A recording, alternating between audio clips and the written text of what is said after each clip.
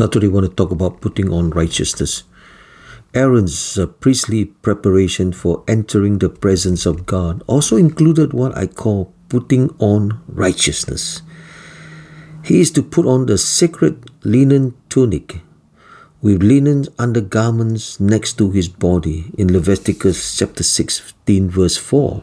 Now this second preparation corresponds to the New Testament's admonitions. Put on the new self, created to be like God in true righteousness and holiness, stated in Ephesians chapter 4 verse 24. Now God tells us to be clothed with our new righteousness and holiness in Him.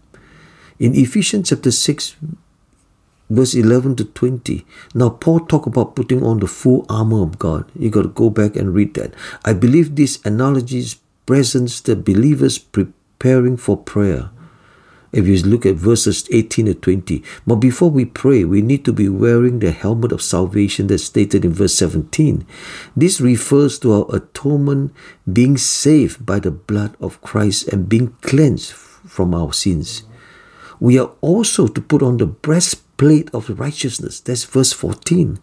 The breastplate protects the hearts and our precious organ. With this analogy, God is saying, I want you to be pure in the most vital areas of your life. We can do that only by appropriating the righteousness of Christ through faith. God made Him who had no sins to be sin for us, so that in Him we might become the righteousness of God in 2 Corinthians chapter 5 verse 21. Now we also need to live in that righteousness, doing what is right by keeping in step with the Holy Spirit. If you read Galatians chapter 5 verse 25. Now when we put on God's righteousness, we can rejoice before the Lord.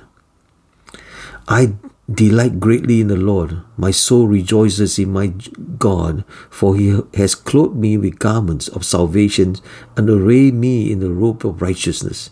As a bridegroom adorn his head like a priest, and as a bride adorn herself with her jewels. In Isaiah chapter 61 verse 10. Now let's pray. Father, thank you for clothing me in the righteousness of your Son, Jesus Christ. I rejoice in the priestly clothing you have given me. In Jesus' name, Amen. Now the thought for today is we come into God's presence only through the righteousness of Christ. God bless. See you tomorrow.